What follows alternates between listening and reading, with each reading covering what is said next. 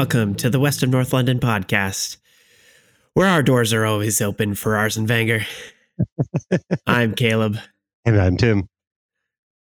We're doing a rare afternoon recording. I'm trying to remember the last time we did this in the last 3 years. It's been a long, if we've done it at all. I don't think we've ever done it. This is still kind of early in the morning for me. I got to bed at 4 o'clock in the morning, so I'm still waking up. But this is beyond Tim's night owl schedule. I know. So if I'm a little slow to the uptake, that's why. And I've got people with leaf blowers outside, so you'll get extra noise and a sleepy Tim. Yeah, the noise adds character to the podcast realism. Yes, that's right.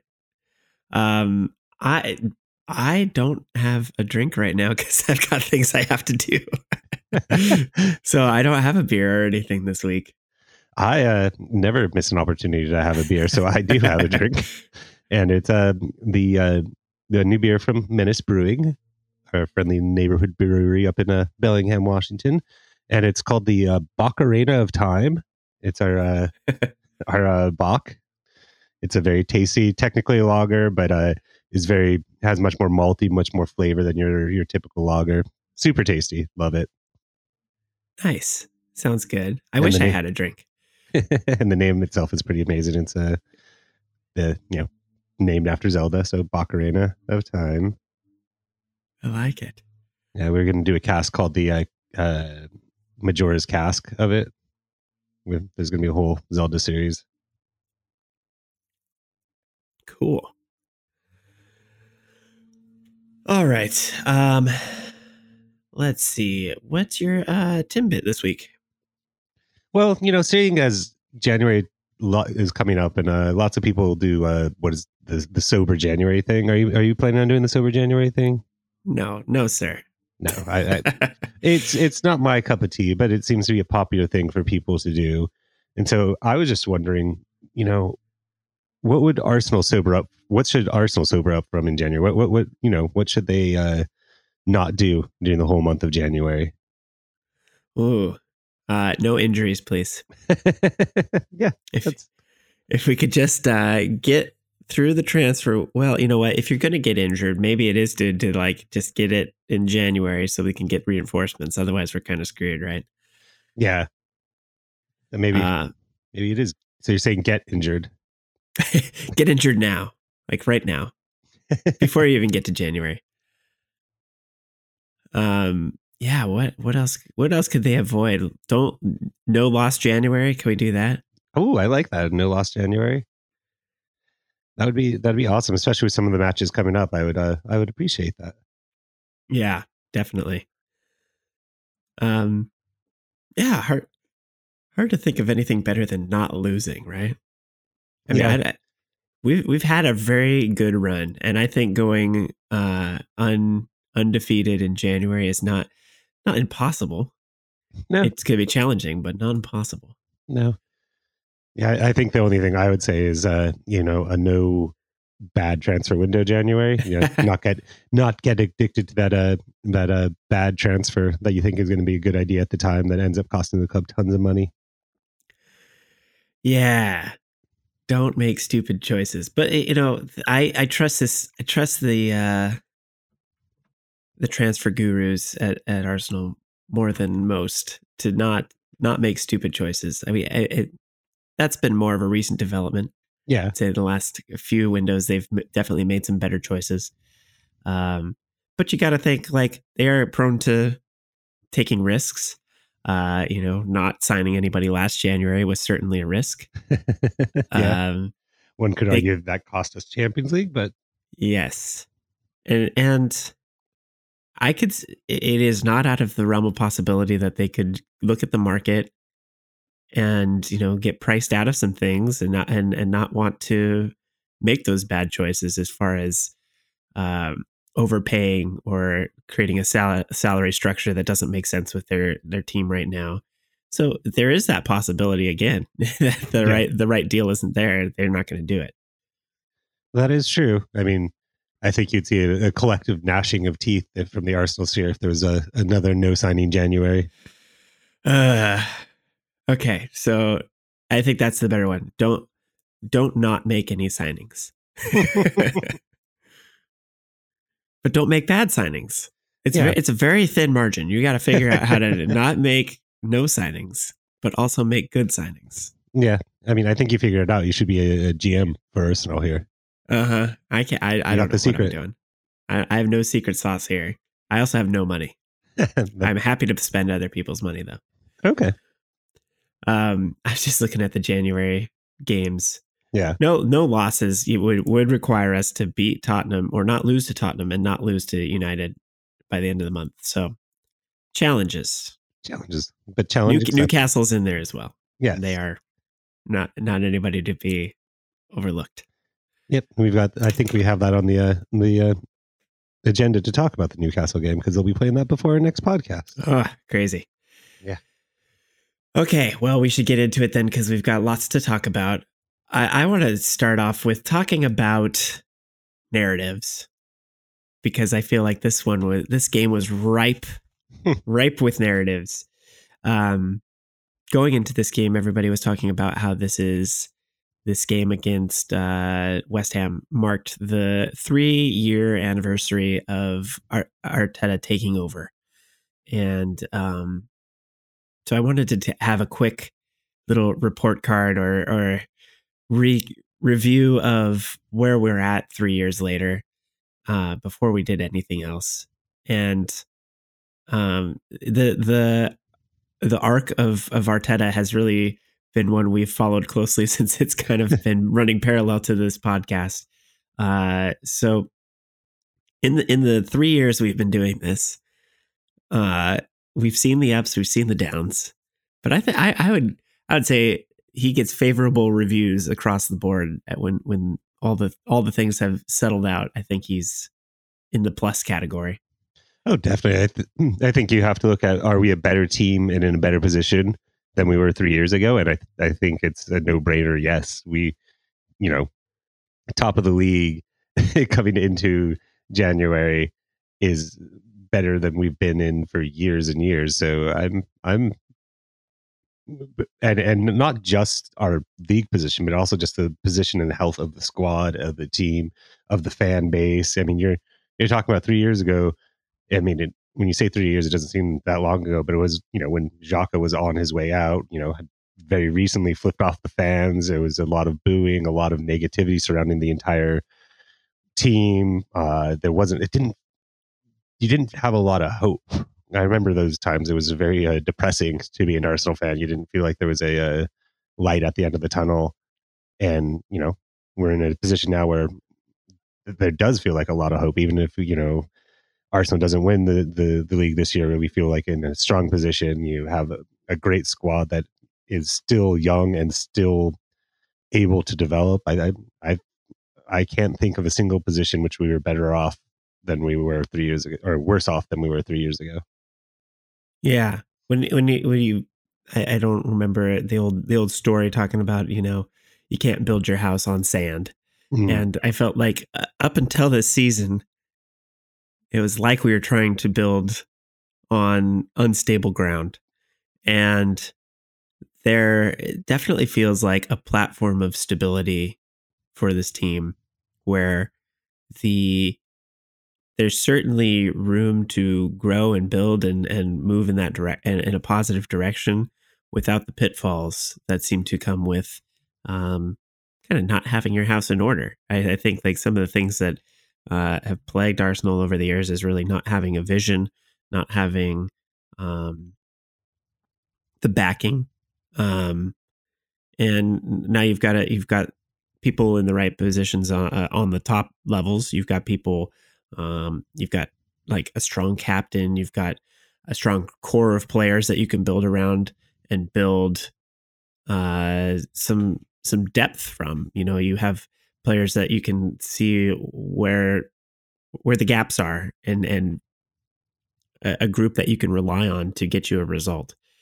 It's nice to just go into games and feel like we have the possibility to win anything. Like there isn't games where it's like, oh, this is going to be one of those. Yeah. I think when you're talking about narrative, people have been waiting for those cracks to show this season. And I think there's been a lot of people that aren't Arsenal fans who are looking from the outside and saying, well, we've seen this before. And at some point they fall apart. And that's not to say that that can't happen. The Arsenal fan inside of me always leaves that out, because I know that there's always that chance that things could fall apart, because we have seen it a lot. But I think anybody on the inside, us included, has felt a change, felt the difference this season. And really, I think Arteta has been the key player that has linked the ownership and the front office and the players, and has gotten everybody under one vision. And that's really been the missing piece. And now that everybody's pulling in the same direction, you have to give Arteta a ton of the credit for that. Yeah, I mean, you talk about going in the same direction and moving in the same direction. I watched the Chelsea game yesterday, and Chelsea won 2-0. But they had put on Aubameyang for a late cameo on there, and I had completely forgotten that Aubameyang was on the team. And just seeing him run around for those last few minutes of the game, I'm like, oh, we are better off without him. That was the correct decision. It was a hard decision. It was a decision that I think Arteta made, and it was the correct one, because it's nothing against Aubameyang. He's still a fine player, but you just watching him play, you realize that he wasn't the right fit, and having Arteta make those calls is something that I don't think he gets enough credit for. Yeah, there's a time and place for every player where they're going to shine. And when you look at the window when Aubameyang was at his best, is when the team really needed to have a player that we could put a lot of weight on and lean on, and he stepped up. And then when things started to shift and we were trying to try some new tactics and shift some things around, it was clear that he didn't fit what we were trying to do going forward, because you can't rely on a single player. It's just such a different looking team from the Aubameyang side that won the FA Cup. And that wasn't that long ago. I mean, a couple years ago. But a lot has changed in the last 2 seasons, and to try to continue to shoehorn him into this team when he just wasn't, he couldn't be the focal point. He couldn't be the player that didn't play defense and was just not able to do what Arteta wanted from the team in the long run. It just made a lot of sense in retrospect that it wasn't the right fit at the right time. So yeah, I think when you look at making those tough decisions and having a vision for what the team needed to be, again, credit to Arteta just for making that tough call. Because as a manager of people, you sometimes just have to look at the mix and say this person is trying and is going to do their best for me, but as far as what they bring to the chemistry of the team, they're not the right fit.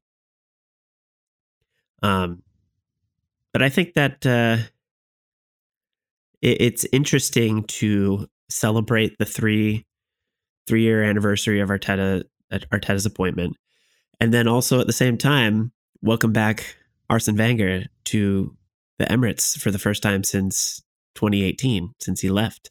It is interesting to think about what different things Arsene Wenger did to rebuild this team when he first took over. He brought a lot of new ideas. He was looking at new groups of players, new ideas in general that he brought to the Premier League. And I think he came in at a time where there was certainly scrutiny, but not to the level that there is now with the internet and all the punditry and home punditry that has cropped up over the years. And where he started versus where he ended, just the world had changed so much.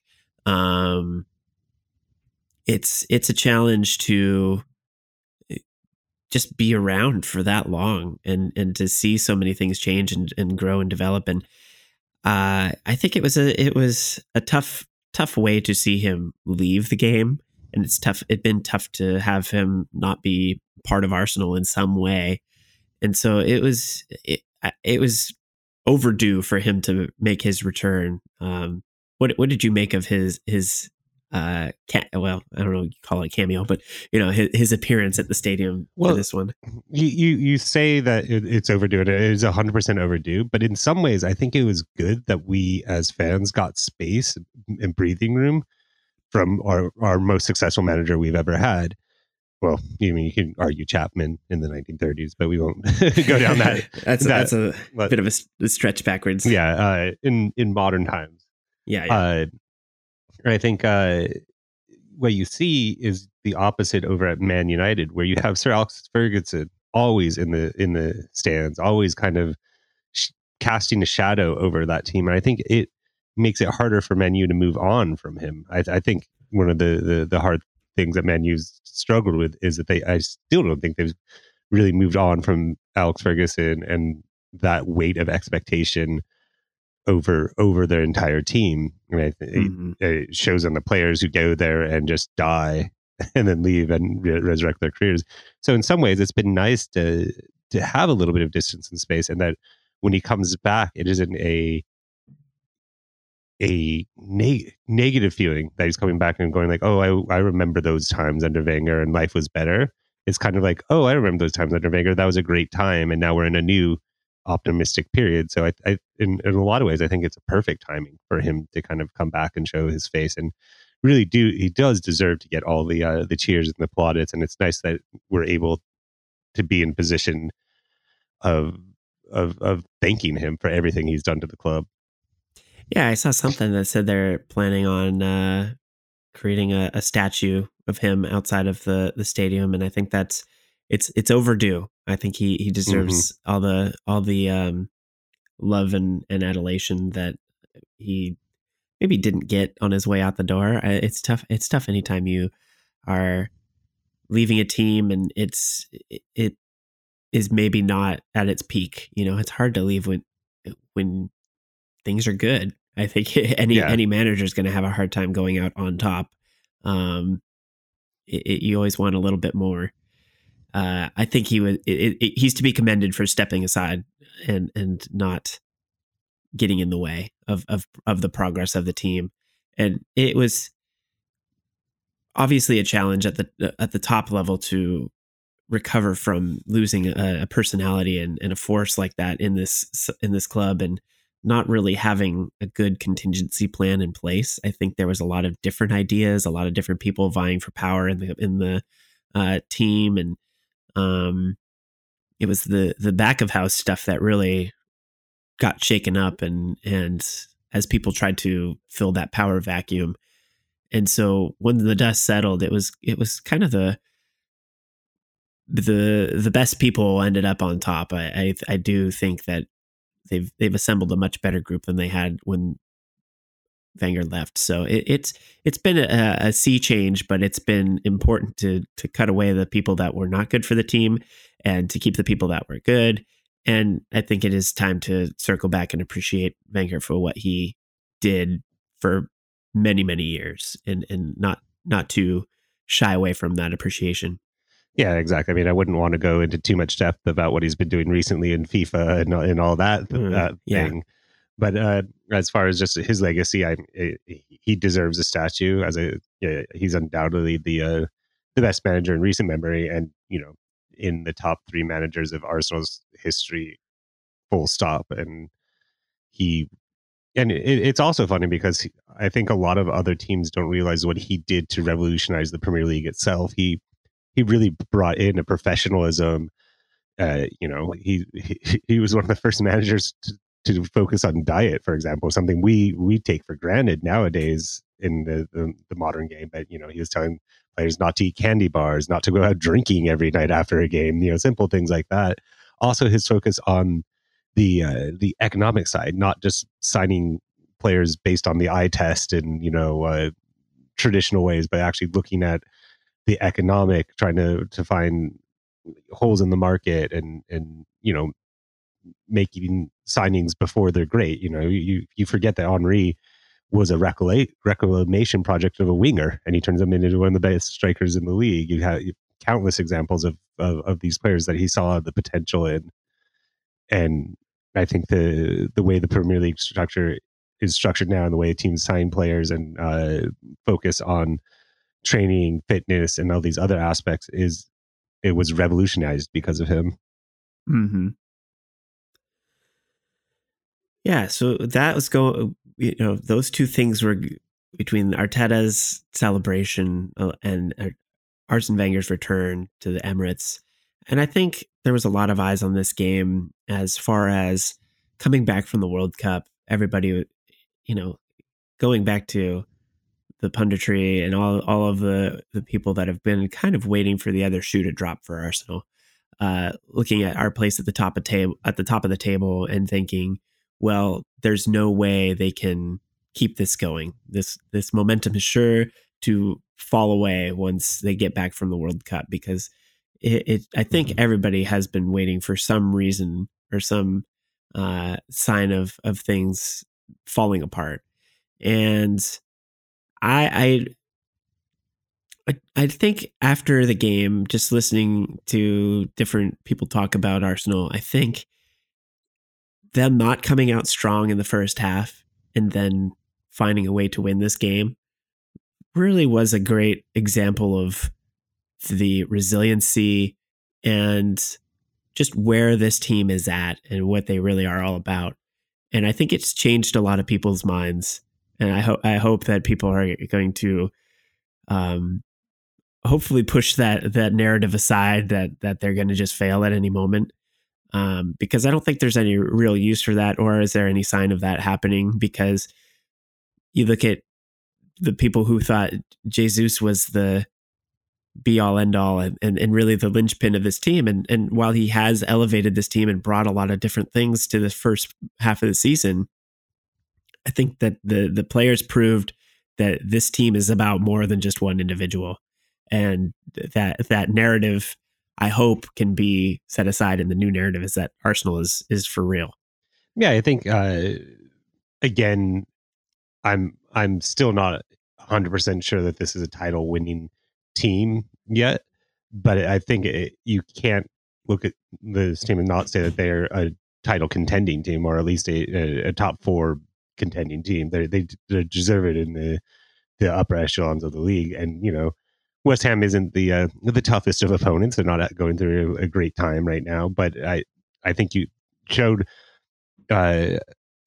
a complete domination over the team. You mentioned struggling in the first half. The only thing that was struggling was really they they gave away a stupid penalty. I thought Arsenal dominated from start to finish that game. There was even when we were down a goal, we were on the ball, had possession, and it was just really a penalty against a run of play that put us behind. Yeah, I think there was some maybe 70 something percent possession in the first half. Struggling by the standard of they couldn't score, and that was pretty much it, because the opportunities were there. The opportunity was there from like the first few minutes. Saka had a goal that was called back. It was just a minor offside infraction, but it was certainly more tilting towards Arsenal. Just the goal against the run of play was really, I think people were assuming that meant Arsenal was going to crumble, and like I said, we've certainly seen that sort of that sort of thing happen over other seasons, where they do have adversity and have some things happen, especially after we had big losses. It would be hard to bounce back, or we had European games and struggled to meet that level in the Premier League. And so there's just been moments where we've seen Arsenal kind of be inconsistent or not live up to the quality that they have on paper. This just wasn't anything like that. I felt a lot of negativity at the halftime from people who were talking about the game and commenting on the game. It felt like they were looking for for Arsenal to fail. And I didn't feel that down about the team. I was like, well, it's just a matter of time until they get a goal. And then what we have seen throughout this season is that once that dam breaks, it forces teams to open up. It forces teams to have to play deeper and play more defense, and it plays right into Arsenal's hands. Yeah, I mean, you saw After West Ham. I mean, do we want to go into the penalty at all before we? We could talk about it. There wasn't much in it for me. It was pretty. I don't know. What was your impression of it? I mean, it is a penalty when you look at it. When I saw it in real time, I was a little annoyed. But then when you watch it in slow mo and you actually look at it, it is one of those ones that's given. You can't argue too much about it. It's just annoying because we'll see it 3 times against Arsenal not given, but it is a penalty. I think Saliba probably should have done a little bit better, and that's something that worries me a little bit about Saliba, is that he does have a propensity to give up a penalty every once in a while. We've seen it a couple times this year. But it wasn't that much in it, and it was just one of those things. I know I was listening to another podcast, and they mentioned it's a foul that if it happens outside the box, never gets called. Mm-hmm. But if it happens in the box for some reason, it's suddenly a penalty, and worth giving a great opportunity to. So there is that, but I don't think there's much to complain about, and hopefully Saliba got that out of his system, and it'll be good and strong for the next couple games. Yeah, I think if you're flipping that around and you're looking at, would you want that called for Arsenal? Absolutely. Mm-hmm. If somebody clips your heel when you're going into the box, whether you go down hard or continue to try to shoot, I think that should be called. Is it? I don't know if it should be considered even soft. If a player doesn't go down, good on that player. Mm-hmm. But I do find that annoying that you have to sell it, or you have to be really taken off of your feet for it to be considered a foul. There's a lot of things that are not called that probably should be called, but you don't want to. The directive from the Referees Association is to try to let the game flow a little bit and give advantage and that sort of thing. In that situation, you can't really play advantage. If a player is tripped up while trying to take a shot on goal, you have to make that call.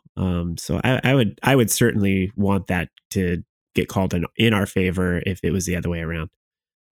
Yeah, and so as we mentioned, it was against the run of play. But then once West Ham scored that penalty, you look at how they set up. I thought it was crazy because they just set up into ultra defensive mode. You looked at their setup; it was just 4 or 2 banks of 4, just defending way far deep, and you just knew the way Arsenal was playing that they were going to get their opportunities. Whether they buried them or not was going to be a question, but Arsenal was definitely going to get their shots on goal with the way that West Ham set up after that goal. Yeah, and and Antonio is certainly somebody who can punish you on the counter and is a great hold up player. So you can see what they were attempting to do, but the reality is that is a setup you can pull off against maybe half the league. But when you're talking about the upper tier, when you're talking about the league leaders, you cannot hope to just survive a whole half by just being in a defensive shell. They will pick you apart, and they did. I mean, like I don't know. It is kind of disappointing to see this team who, and I get they're missing some pieces as far as people out for injuries and that sort of thing. But I just felt like it was a very negative setup and didn't really acknowledge what Arsenal was capable of. And that's I'm sure from a West Ham fan's view, that has to be very frustrating when you are that far down the table and you need to go out and get points any way possible to get a goal and then shut up shop against a team like that. It just seems foolish. Like, I don't know what Moyes was thinking there. I mean, if every other team in the league does that against Arsenal, I'll take it any day of the week. Because at this point, I do have a belief, and I think it was shown this game, that if you give opportunities to Arsenal, they will eventually take them. It's not like we were not dangerous with our possession. We were knocking on that door even when we were a goal down. Yeah, I think that it was, especially knowing that, it wasn't even like they were still trying for a goal. It was Mhm. like, and it wasn't that long into the second half that we scored. I think it was, let's see, what was the timeline here? Where was that goal? I want to say So 50. 53rd minute. So not long into the second half. So it wasn't like they came out firing and took advantage of Arsenal being on their heels. I don't think Arsenal was ever on their heels, really. A lot of the post-match interviews talked about how it was really not a lot that they felt like they had to change going into the half. They were doing everything right. It just hadn't gotten that goal yet. So I think West Ham was maybe a little bit naive, and that's good for us, because if everybody comes in, like you said, everybody comes and plays us like that, we'll take it, because it was kind of easy going overall. The Bukayo Saka goal. Let's talk about that. That happened. Like I said, in the 53rd minute, I believe it was Odegaard who shot, and it was a I can't remember if it was a deflection or it just happened to go straight to Saka. Do you recall? I don't remember. I should have watched the goals before. I every time we have this podcast, I'm like, I'm going to remember everything, and I remember nothing when it comes time to talk about it. But yeah, it was a shot that ended up at the feet of Saka, who luckily was onside and in the box at that moment, and just casually puts it away. I mean, that was an easy goal when you're in the box with nobody in front of you. I think you're betting on Saka at that point. He made it look pretty simple, and it was exactly what the team needed to kind of dig themselves out of the little hole they'd created, and it was all downhill from there. Oh, I'm watching the highlight now, and it wasn't a deflection. It was a beautiful. Oh no, shoot! Sorry, I was looking at the outside goal. Never mind, I lied. Yes, they have Odegaard come in, and it just passes directly to Saka's feet there. I don't think there was any deflection. It just kind of ended up in Saka's feet. But it wasn't a pass. I don't think. I mean, the way he put some heat on it. If that was a pass, Yeah. I mean, I think. Yeah, you're looking at it. I think it was a shot, and just Saka kind of happened to be right at the right spot at the right time. Yeah. So it was right place, right time for Saka, and continues his run of form. I mean, I think he had an excellent World Cup, and his profile has certainly been raised, and I can't wait until Arsenal's able to re-sign him to a contract extension, because he's only going to get better. Every time I see him play, I'm just like, oh yeah, you are far and away better than you were last year. You're better than you were last game, and it continues to grow for him. Yeah. No, I mean, I think you're definitely seeing the highlights of the promise of Saka coming through right now. You're seeing that all this talk of him, being a starlet, someone with potential. I think you're seeing potential realized, and he's playing into one of the best players in the world. So it's great to see. You love to see it, and it's his awareness on the ball and the ability to just pop up in spaces where he scores is phenomenal. And just the calmness to be in the box, to receive the ball there, and really not make a mess of it. Because I think even a season ago, maybe a little bit further back, we'd seen Saka kind of like feel the pressure of needing to score, and there was a lot of pressure on him to be a goal scorer. And I think he's kind of gotten over that hump now, where he can feel comfortable no matter what. If the ball's at your feet in the box, you put it away. It's kind of it's not rocket science, but just being calm under pressure in that situation is really important. one of the things that I really like about this team, and you highlight the difference from 3 years ago, is that there isn't pressure on just one player to score, that the goals seem to be coming from all over the pitch. And we're not just reliant on one player, where as before, if, with Aubameyang or Lacazette wasn't scoring, we were boned. Like we had long discussions previously about, where the goal is going to come from if Aubameyang isn't scoring or Lacazette isn't scoring. And now it feels like, you lose Jesus, and it's not to say that Jesus isn't a big loss, but you lose Jesus and you don't think, well, there goes our goals. You know that Saka, Martinelli, some of these other players are going to pop up, and Nketiah, which I'm sure we'll get to later. Yeah, will score goals, and that's a nice feeling, and it makes it hard to plan against as an opposing Arsenal. You look at that team and you can't say, well, we shut down this one player and they're boned. Right, and you even look back at Jesus wasn't scoring a lot previous to the World Cup. It was kind of a team effort. I believe now we have Odegaard, Martinelli, Saka. Trying to think if anybody else is in that group, but all sitting at 6 goals apiece or around that mark. And so it is a 3-headed beast or a multi-headed beast, and it is difficult to mark all of those players out of the game, knowing that somebody else is likely to step up. If you talk about this game, I think there was a lot of pressure on Eddie and Nketiah to step up and try to replace Jesus, and like, he's not going to beat Jesus. He's not the same player. That's okay. But, he just has to be part of that machine that really continues to allow the people around him to do what they need to do. I don't necessarily, what we're trying to get from that position, we didn't need the goals from Jesus to make this team work. We don't necessarily need the goals from Nketiah to make it work. What we do need is a functional striker who can hold the ball up, who can facilitate the people around him, who can move defenders around. If he could just do that, that'd be great.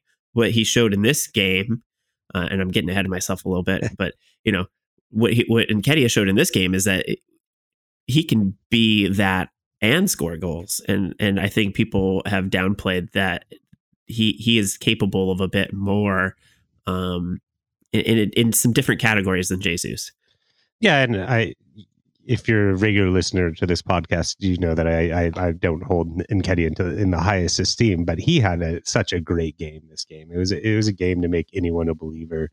And I know we're jumping out because we're not talking about that Martinelli goal, which I would definitely want to talk about. But we'll come back to that. But Nketiah, the goal that Nketiah scored was beautiful. That turn that he did on that defender was just like, as I said, like I'm not the biggest Nketiah fan, and it brought a tear to my eye, that turn. Yeah, it was amazing, and we've seen how Jesus can put players off, how he can be in the box, and how he can receive the ball and make things happen. And that was an indication that Eddie's is capable of some level of that himself. He does it differently, but the results are there. Mm-hmm.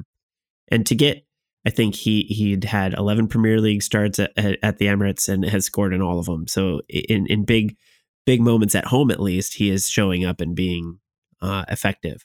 So that if we could just get him to score every home game, I'll take it. Yeah, and really, even the goal that was chalked off, the offsides goal that Saka scored, Nketiah was heavily involved in that and had a beautiful touch to put Saka on goal. And it didn't count, but it does show the talent and the possibilities that Nketiah has. Nketiah also missed a sitter early on in the first half as well, which I'm just going to mention to be petty, but I think you hit the nail on the head, and it's something I should be more cognizant about, is that we don't need a Jesus replacement one for one, like for like. We just need someone to fill some of that role and let the team take on the burden as well. And I think this game really showed that if you put a pretty capable person in there, and allow him to work with a team, good things happen. Yeah, absolutely. Because it is this is a team that actually plays like a team. Like everybody is working for each other and working hard. And I think nobody's trying to avoid Nketiah out there.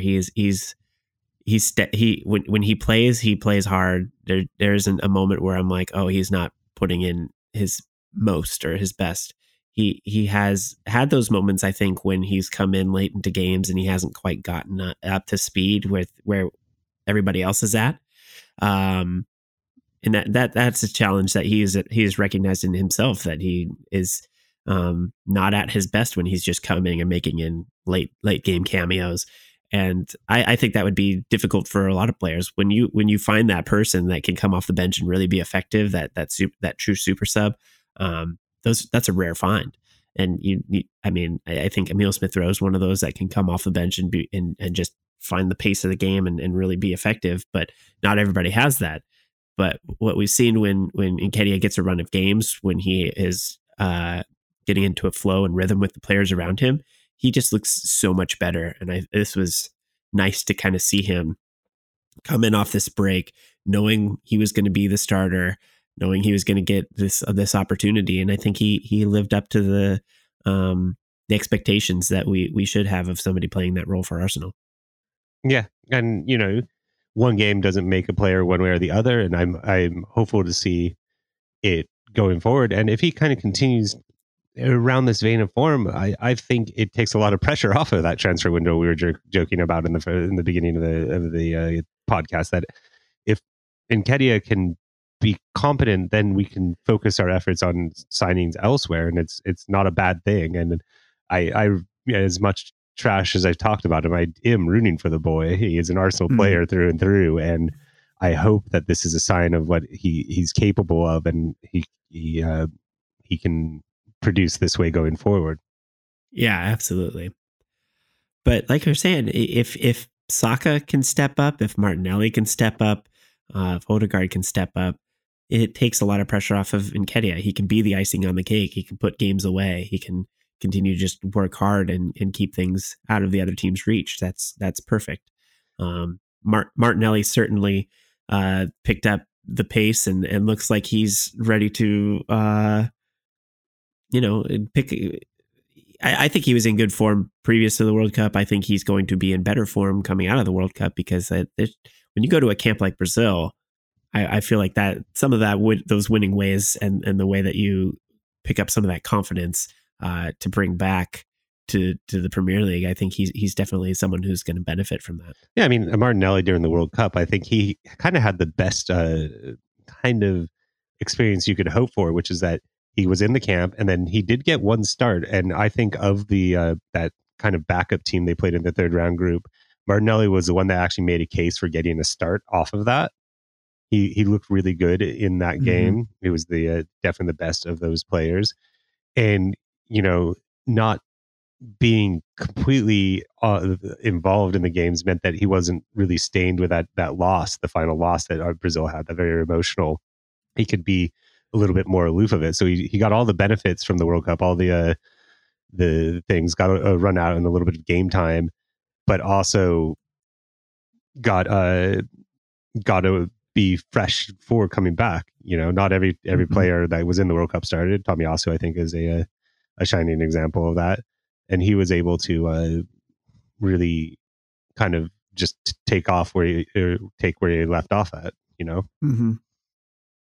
Yeah, and this goal that Martinelli got, I think you could certainly look at the play from Fabianski and say, yeah, he probably could have done more with that. But at the same time, Martinelli scoring with his weak foot in the box. Oh. Like you can start to see like those sorts of plays coming together more regularly for him, where he's able to cut in from that winger position. He's able to put defenders on their heels and really dribble his way into dangerous areas. And he's playing in a very unpredictable way. You don't know if he's going to put in that cross or shoot. And he's getting himself into such good positions. Even if he does shoot, there's 3 or 4 other players that are there for the rebound. So I feel like he's really dialed in that his role on that wing. And for all the people that say he could play that striker position, I think he still is very well suited to playing down that line and providing width and cutting in. And I felt like that his side was struggling a little bit at the early parts of the game. And one of the things that jumped out at me was that what and I'm trying to recall if this changed in the second half, but what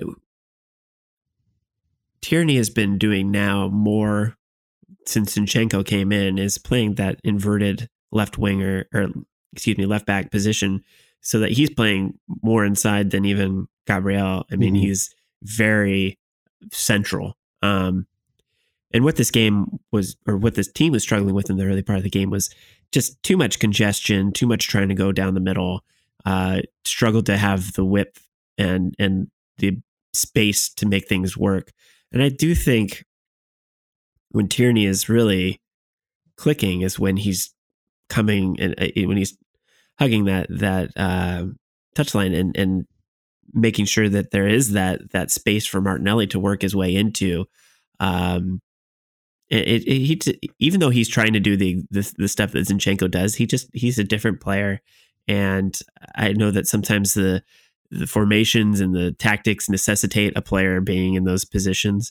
But there was moments where I was like, man, I wish Tierney was just bombing down that side and allowing Martinelli to play a little more inside so that he doesn't have to do as much work to get into those positions. And for some reason, it came out the second half and something was just clicking a little bit better. So maybe there's a bit of a tactical change that Tierney made to make that work. But I think Martinelli is dependent on having a good partner down that side, and whether that's Zinchenko or Tierney, he can't do it all himself, even though he will try. Yeah. But if he can get the space and time that he needs, he can be very dangerous. Well, I mean, you look at that goal, and what happened was exactly what you're describing of Tierney moving into the center. Tierney was very central when he played that pass to Martinelli. He was, in the kind of center third of the box, I would say, and he kind of plays a pass out to Martinelli. And it was kind of funny because you look at it, Tierney's kind of shouting for the ball back to him. It was kind of like he was thinking it was going to be a give and go type of thing. And Martinelli just, takes that shot. And I don't think anyone was expecting Martinelli to make that shot or take that shot. I think that's possibly why Fabianski gets beat at the post, is because I don't think he was thinking that Martinelli is going to try and squeeze that in. He thinks probably push it back to the center. And that's, where Martinelli does excel. And in interviews, in how he talks about how he sees himself, Martinelli does see himself as a wide player. That's his preferred position. That's what he likes to do. And putting him in a striker would be a stopgap. I don't think it would be the ideal thing to do, in my opinion. When I've advocated for him being playing striker, it's not because I think he'd be better there, or even necessarily the team would be better in an ideal setup, but just that you need someone there. Yeah. But I think in an ideal setup, he's doing exactly what he did this game and has been doing all year for us. Yeah, and he's never one to shy away from the work. Like I said, he would take on 2, 3, 4 guys if he felt that's what needed to happen, and doesn't seem to play with any fear there. And that's I think that's what Arteta is really asking him to do, is play fearlessly and put teams on notice early on and try to take shots and make them play honestly, because you can't really cheat with a player like Martinelli. He will take advantage of the space that you're giving him.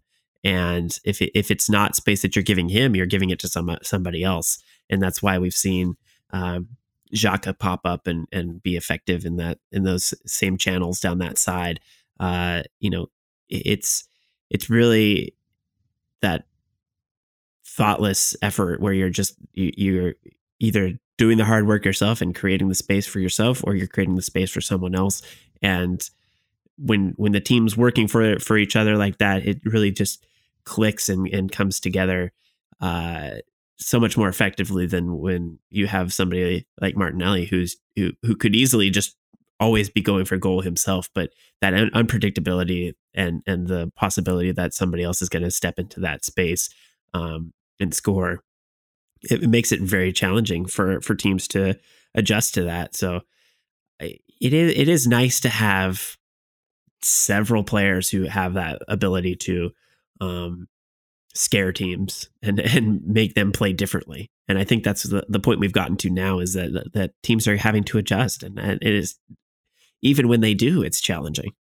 Yeah, I mean, I think that this is kind of the strength of Arsenal right now is because, as we mentioned, we don't have a focal point. It's really hard for teams to figure out what to do tactically. And I think one of the big reasons too is someone we haven't mentioned that I really want to give a mention to, which is Odegaard. Odegaard had an amazing game, and you see him there in the midfield. I mean, I almost want to say Modric-esque, very just running the team, pulling the strings, making those passes, making those shots turned into passes, like just really kind of being that orchestrator that we,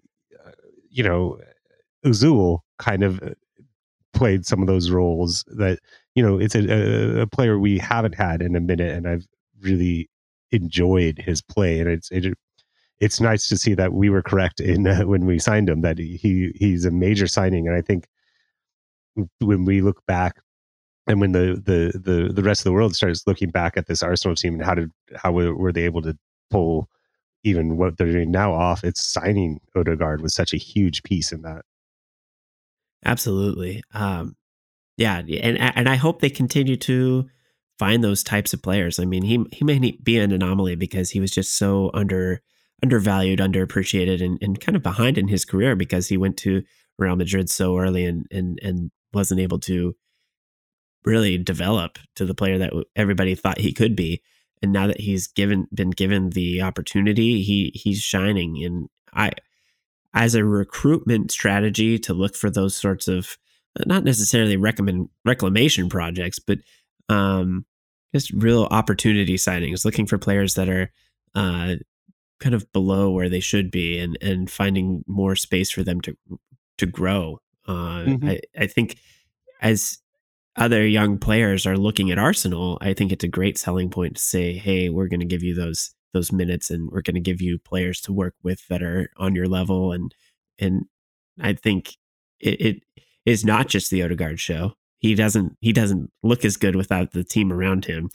And I don't think he's the type of player that's going to be able to take a game on his shoulders necessarily. He's going to work hard. He's going to pull the strings, but he can't do it all himself. He's definitely somebody who's selfless and leads by example, but you cannot do any of those things without a great cast of characters around you. Yeah, and it's also the story of the last 2 years, which we were able, because of the patience of our board, of our fan base, of everybody connected to the team, to allow these players to develop into their roles. Like when you saw Odegaard come in, you could see flashes of brilliance, but he didn't like hit the ground running. It was like, oh my God, he's a superstar. It was more, you saw the potential, and we were able to give him time to like bed into this team and bed into his role. Yeah, and he's certainly gotten better here year over year. Like you said, we've seen flashes of it, but the consistency he's shown this season, just to constantly find ways to get assists, to even when he's not getting goals or anything like that, he is he's having an effect on the game in important ways that maybe don't show up on the stat sheet, but he just continues to work hard throughout the game, and it creates things for other people around him. And that's if we could get 2 or 3 more players on that level, then we'd be in really good shape. Exactly. Anything else you want to say about this game before we move on? I like winning. That's I like winning. Yes. I like being still top of the table, which just brings a smile. It's never going to get old. As I said, I'm not counting on this necessarily happening till the end of the season, but any day we're top of the table, I'm still going to be happy. Yeah, and it really does, to be at the top of the table, to continue to be in the ascendancy. It takes a lot of the pressure off of trying to find perfect solutions in the transfer window. And I am optimistic that whatever we do, it's going to be, it's just going to raise the level. Like that's all we can hope for right now is just try to get bodies in there that are going to push the people that we have already, and also just give us more options. But when you can lose a player like Jesus and continue to play like we did, it changes the equation so much. And I'm sure that the board and the recruitment team are looking at things and saying, hey, it's not all that bad. We still need to fill a couple of spots, but we're in a very good position to just make this team better. And whether that's a short-term goal of just making Champions League or that long-term goal of being perpetually in this position where you're fighting for the top of the league and fighting for bigger things, it makes it so much easier when you're kind of ahead of schedule like they are right now. And we have to remember this is still kind of rebuild. I mean, nobody was expecting to be in this position this season, and so to be top of the league and feeling so good about this team ahead of schedule is just it's a delight. I can't even really believe it sometimes. Like it doesn't feel real. And you really do have to think that this is going to help the January transfer window. Being top of the league and playing the way we are means we are a very attractive place for someone to go. I can't think of another team that just when you look at it from the outside, you're like, I want to be there. It's like Liverpool was about 2 years ago, where players would just love to be on that team because they're looking at it and going, this looks like a fun place to be, and it looks like it's going places. There's a real project here that we can join and be a part of and win things and go forward, Yeah, when you look at it like one of those anomaly type years where Leicester won, it's like hard to buy into a long-term project. I think everybody's looked at that and was like, okay, this is weird. Are they going to be able to build on this? And it certainly helps. I mean, their recruitment for a few seasons after that was decent. They had good players coming through there. But I look at the trend line of Arsenal over the last 3 years, and it's going up. I mean, it's going in the right direction. It's not like I mean, if you look at where we were finishing at 8th place and then to suddenly be first, it is kind of anomalous. But when you look at the underlying stats, when you look at the growth of the players, and you look at the consistencies that are there, I do think from a player looking from the outside in, that those things are trending in the right direction for long-term growth, long-term stability. And so it doesn't necessarily mean we have to win the league this year. I think just the fact that we are in that role or in that position just says so much about the project, and that it's going in the right direction, and that it's something to either jump in now and get the short-term gains, or hitch your wagon to this and for the long haul, because there's going to be more good things coming down the road. Yeah, definitely. And as I said, it'll help the transfer window. But before the transfer window, we do have a pesky one other game to go before this January. It's away at Brighton. What are your thoughts on the game going in? Nobody in this league is easy. I look at Brighton as a team that you can't underestimate. They will come out and play hard. They've already knocked us out of the EFL Cup. I mean, that's neither here nor there when it comes to the Premier League, but they found a way to beat Chelsea already this season. They're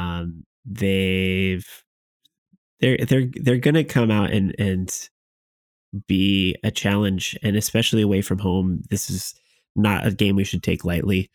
And if we go out and play the same way that we played in this last game, I think we should be able to weather the storm and get a result. But I don't think it's one that anybody should overlook, because Newcastle is on the other side of that, and I think a lot of people look to that as like the real challenging game coming up. But I think to let down and not look at Brighton as a real challenge would be a foolish endeavor. And we've seen that these sorts of games be big challenges for Arsenal in the past. Like a mid-table team that's away from home can offer some big difficulties for us. Yeah, and I mean Brighton, I think, is definitely a more stern challenge than West Ham was. I think Brighton's a better team, and Brighton isn't. I really have a soft spot for Brighton in a lot of ways because they really do build are a team that built a system, and it kind of doesn't matter in some ways who's coaching it or who these players are. They've really built a system first approach. That being said, they are going through a transition of recently or fairly recently losing a coach and a very talismanic coach in Potter, and so we'll see how that really has affected the team, if that structure is in place is enough to hold them through.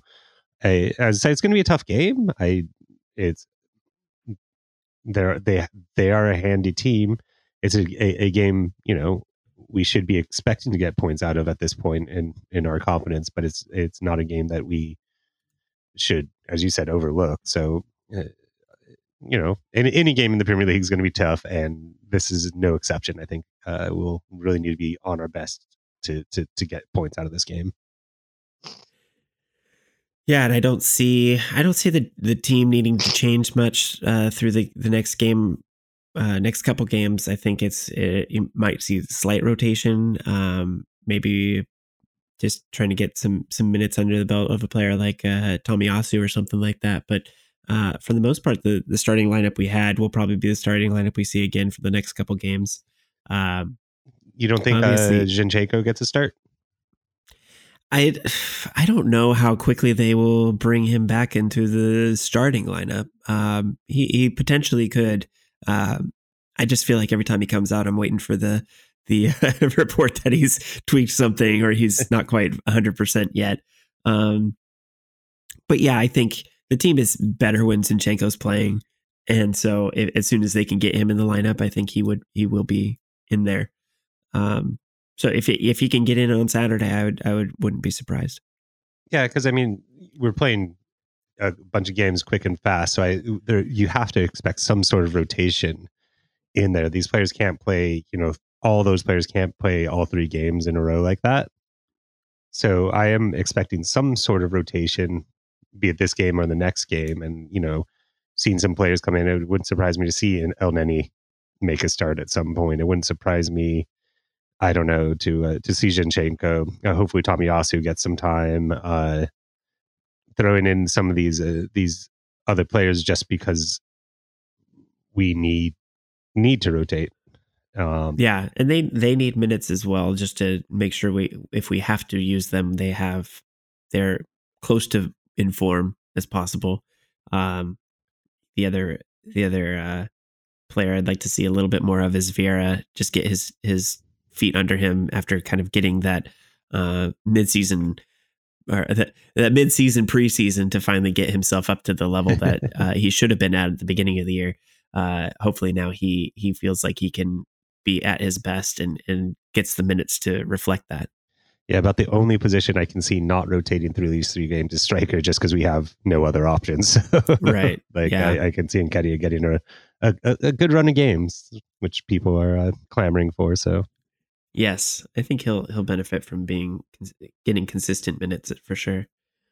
Of course, on the other side of that is Tuesday's match against Newcastle, and I think this is the one that people are definitely going to have their eye on, because Newcastle has, I wouldn't say quietly, but they've made themselves a presence in the top, in the top of the standings now. Just what are they? 7 points behind Arsenal at the moment, but sitting nicely in 3rd place and looking as dangerous as ever. Yeah, and I mean, you talk about projects that are ahead of schedule. I would say Newcastle is definitely ahead of schedule on their project. The idea is to make Newcastle the new Man City. They have the money backing them, but they haven't really spent the money yet. And so they're relying on a lot of players that were still part of that older Newcastle team. Shelvey, John Joe Shelvey is still kicking about in their lineup. Got a couple other players, but they have some players that are really going on. I know a bit about them because my really good friend is a Newcastle fan. So we spend a lot of time talking about Newcastle and Almiron. is on a burner right now. Almiron looks the real deal. Looks like what he was showing over at Atlanta United, and so there are a lot of players on that team that you have to be worried about. They're Brazilian midfielder that I'm completely Joelinton. not Joelinton. Joelinton's also a player to be afraid of. What's his name? Girmesh. He's also a great player that they have in the midfield that can really take over a midfield. So it's going to be a hard fought battle in the midfield against Newcastle. I think it's going to be there's a lot of dangerous players, and it is going to be a real test. I don't think this is a flash in the pan Newcastle team. I think this is a team building to be top of the league, and it could be a clash of kind of two teams that will be fighting for these positions in the next couple of years. I think they're both on their trajectory of trying to fight for these Champions League positions. Yeah. Joe Willock revenge game. Perhaps Isak makes an appearance. I would love you know my feelings about Isak, but from what I've been hearing, Isak has got injured in the Swedish camp in the internationals, which is funny that Sweden was even playing games during this time. Yeah, right. But yeah, so apparently he took a little knock, so we probably won't see him. He hasn't been really lighting it on fire for Newcastle yet. Injury and just finding his way into the team.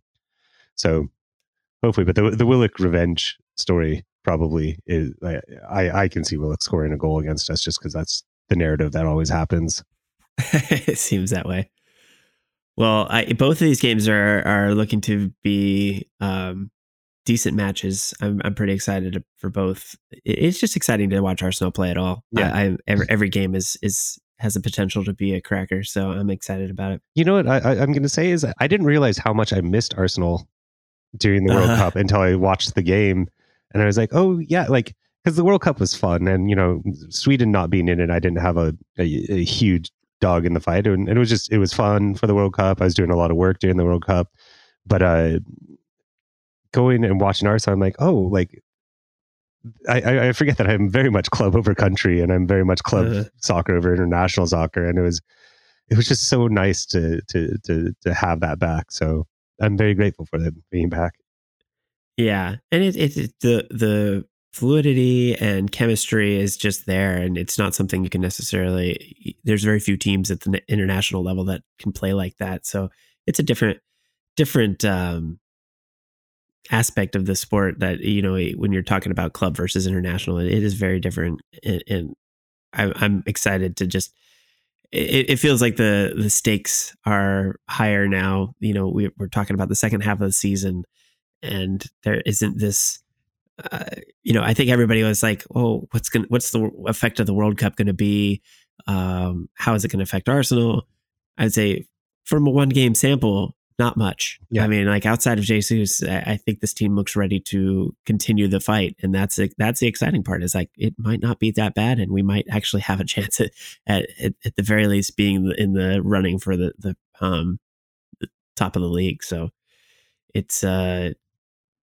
there's everything to be excited about right now. I mean, I am still worried about injuries. I think even though we only had one major injury from the World Cup, that the effects of playing so many games in constrained times for a lot of these players may show up going on in the coming months. So we'll see about that.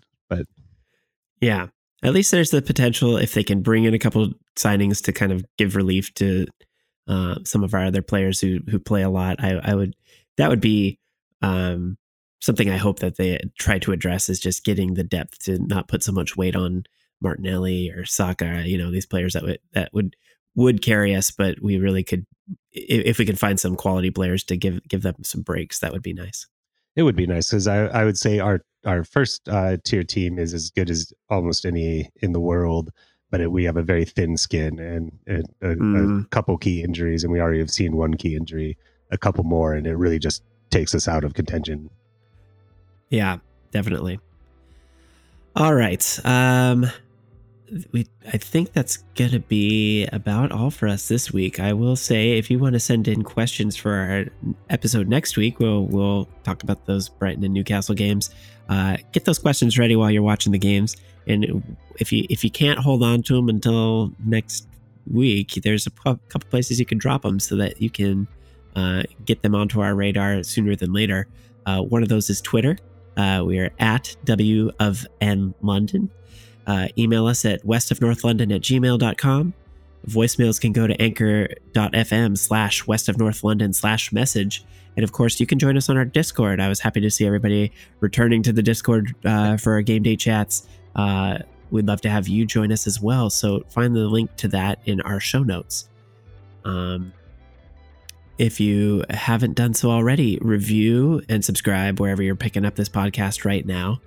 And check out Bobcat. Their album No Course to Follow and much more can be found on their website, bobc.at. They do our theme song, and we appreciate them for that. And I think that's it. So, as always, see you at the next gun show.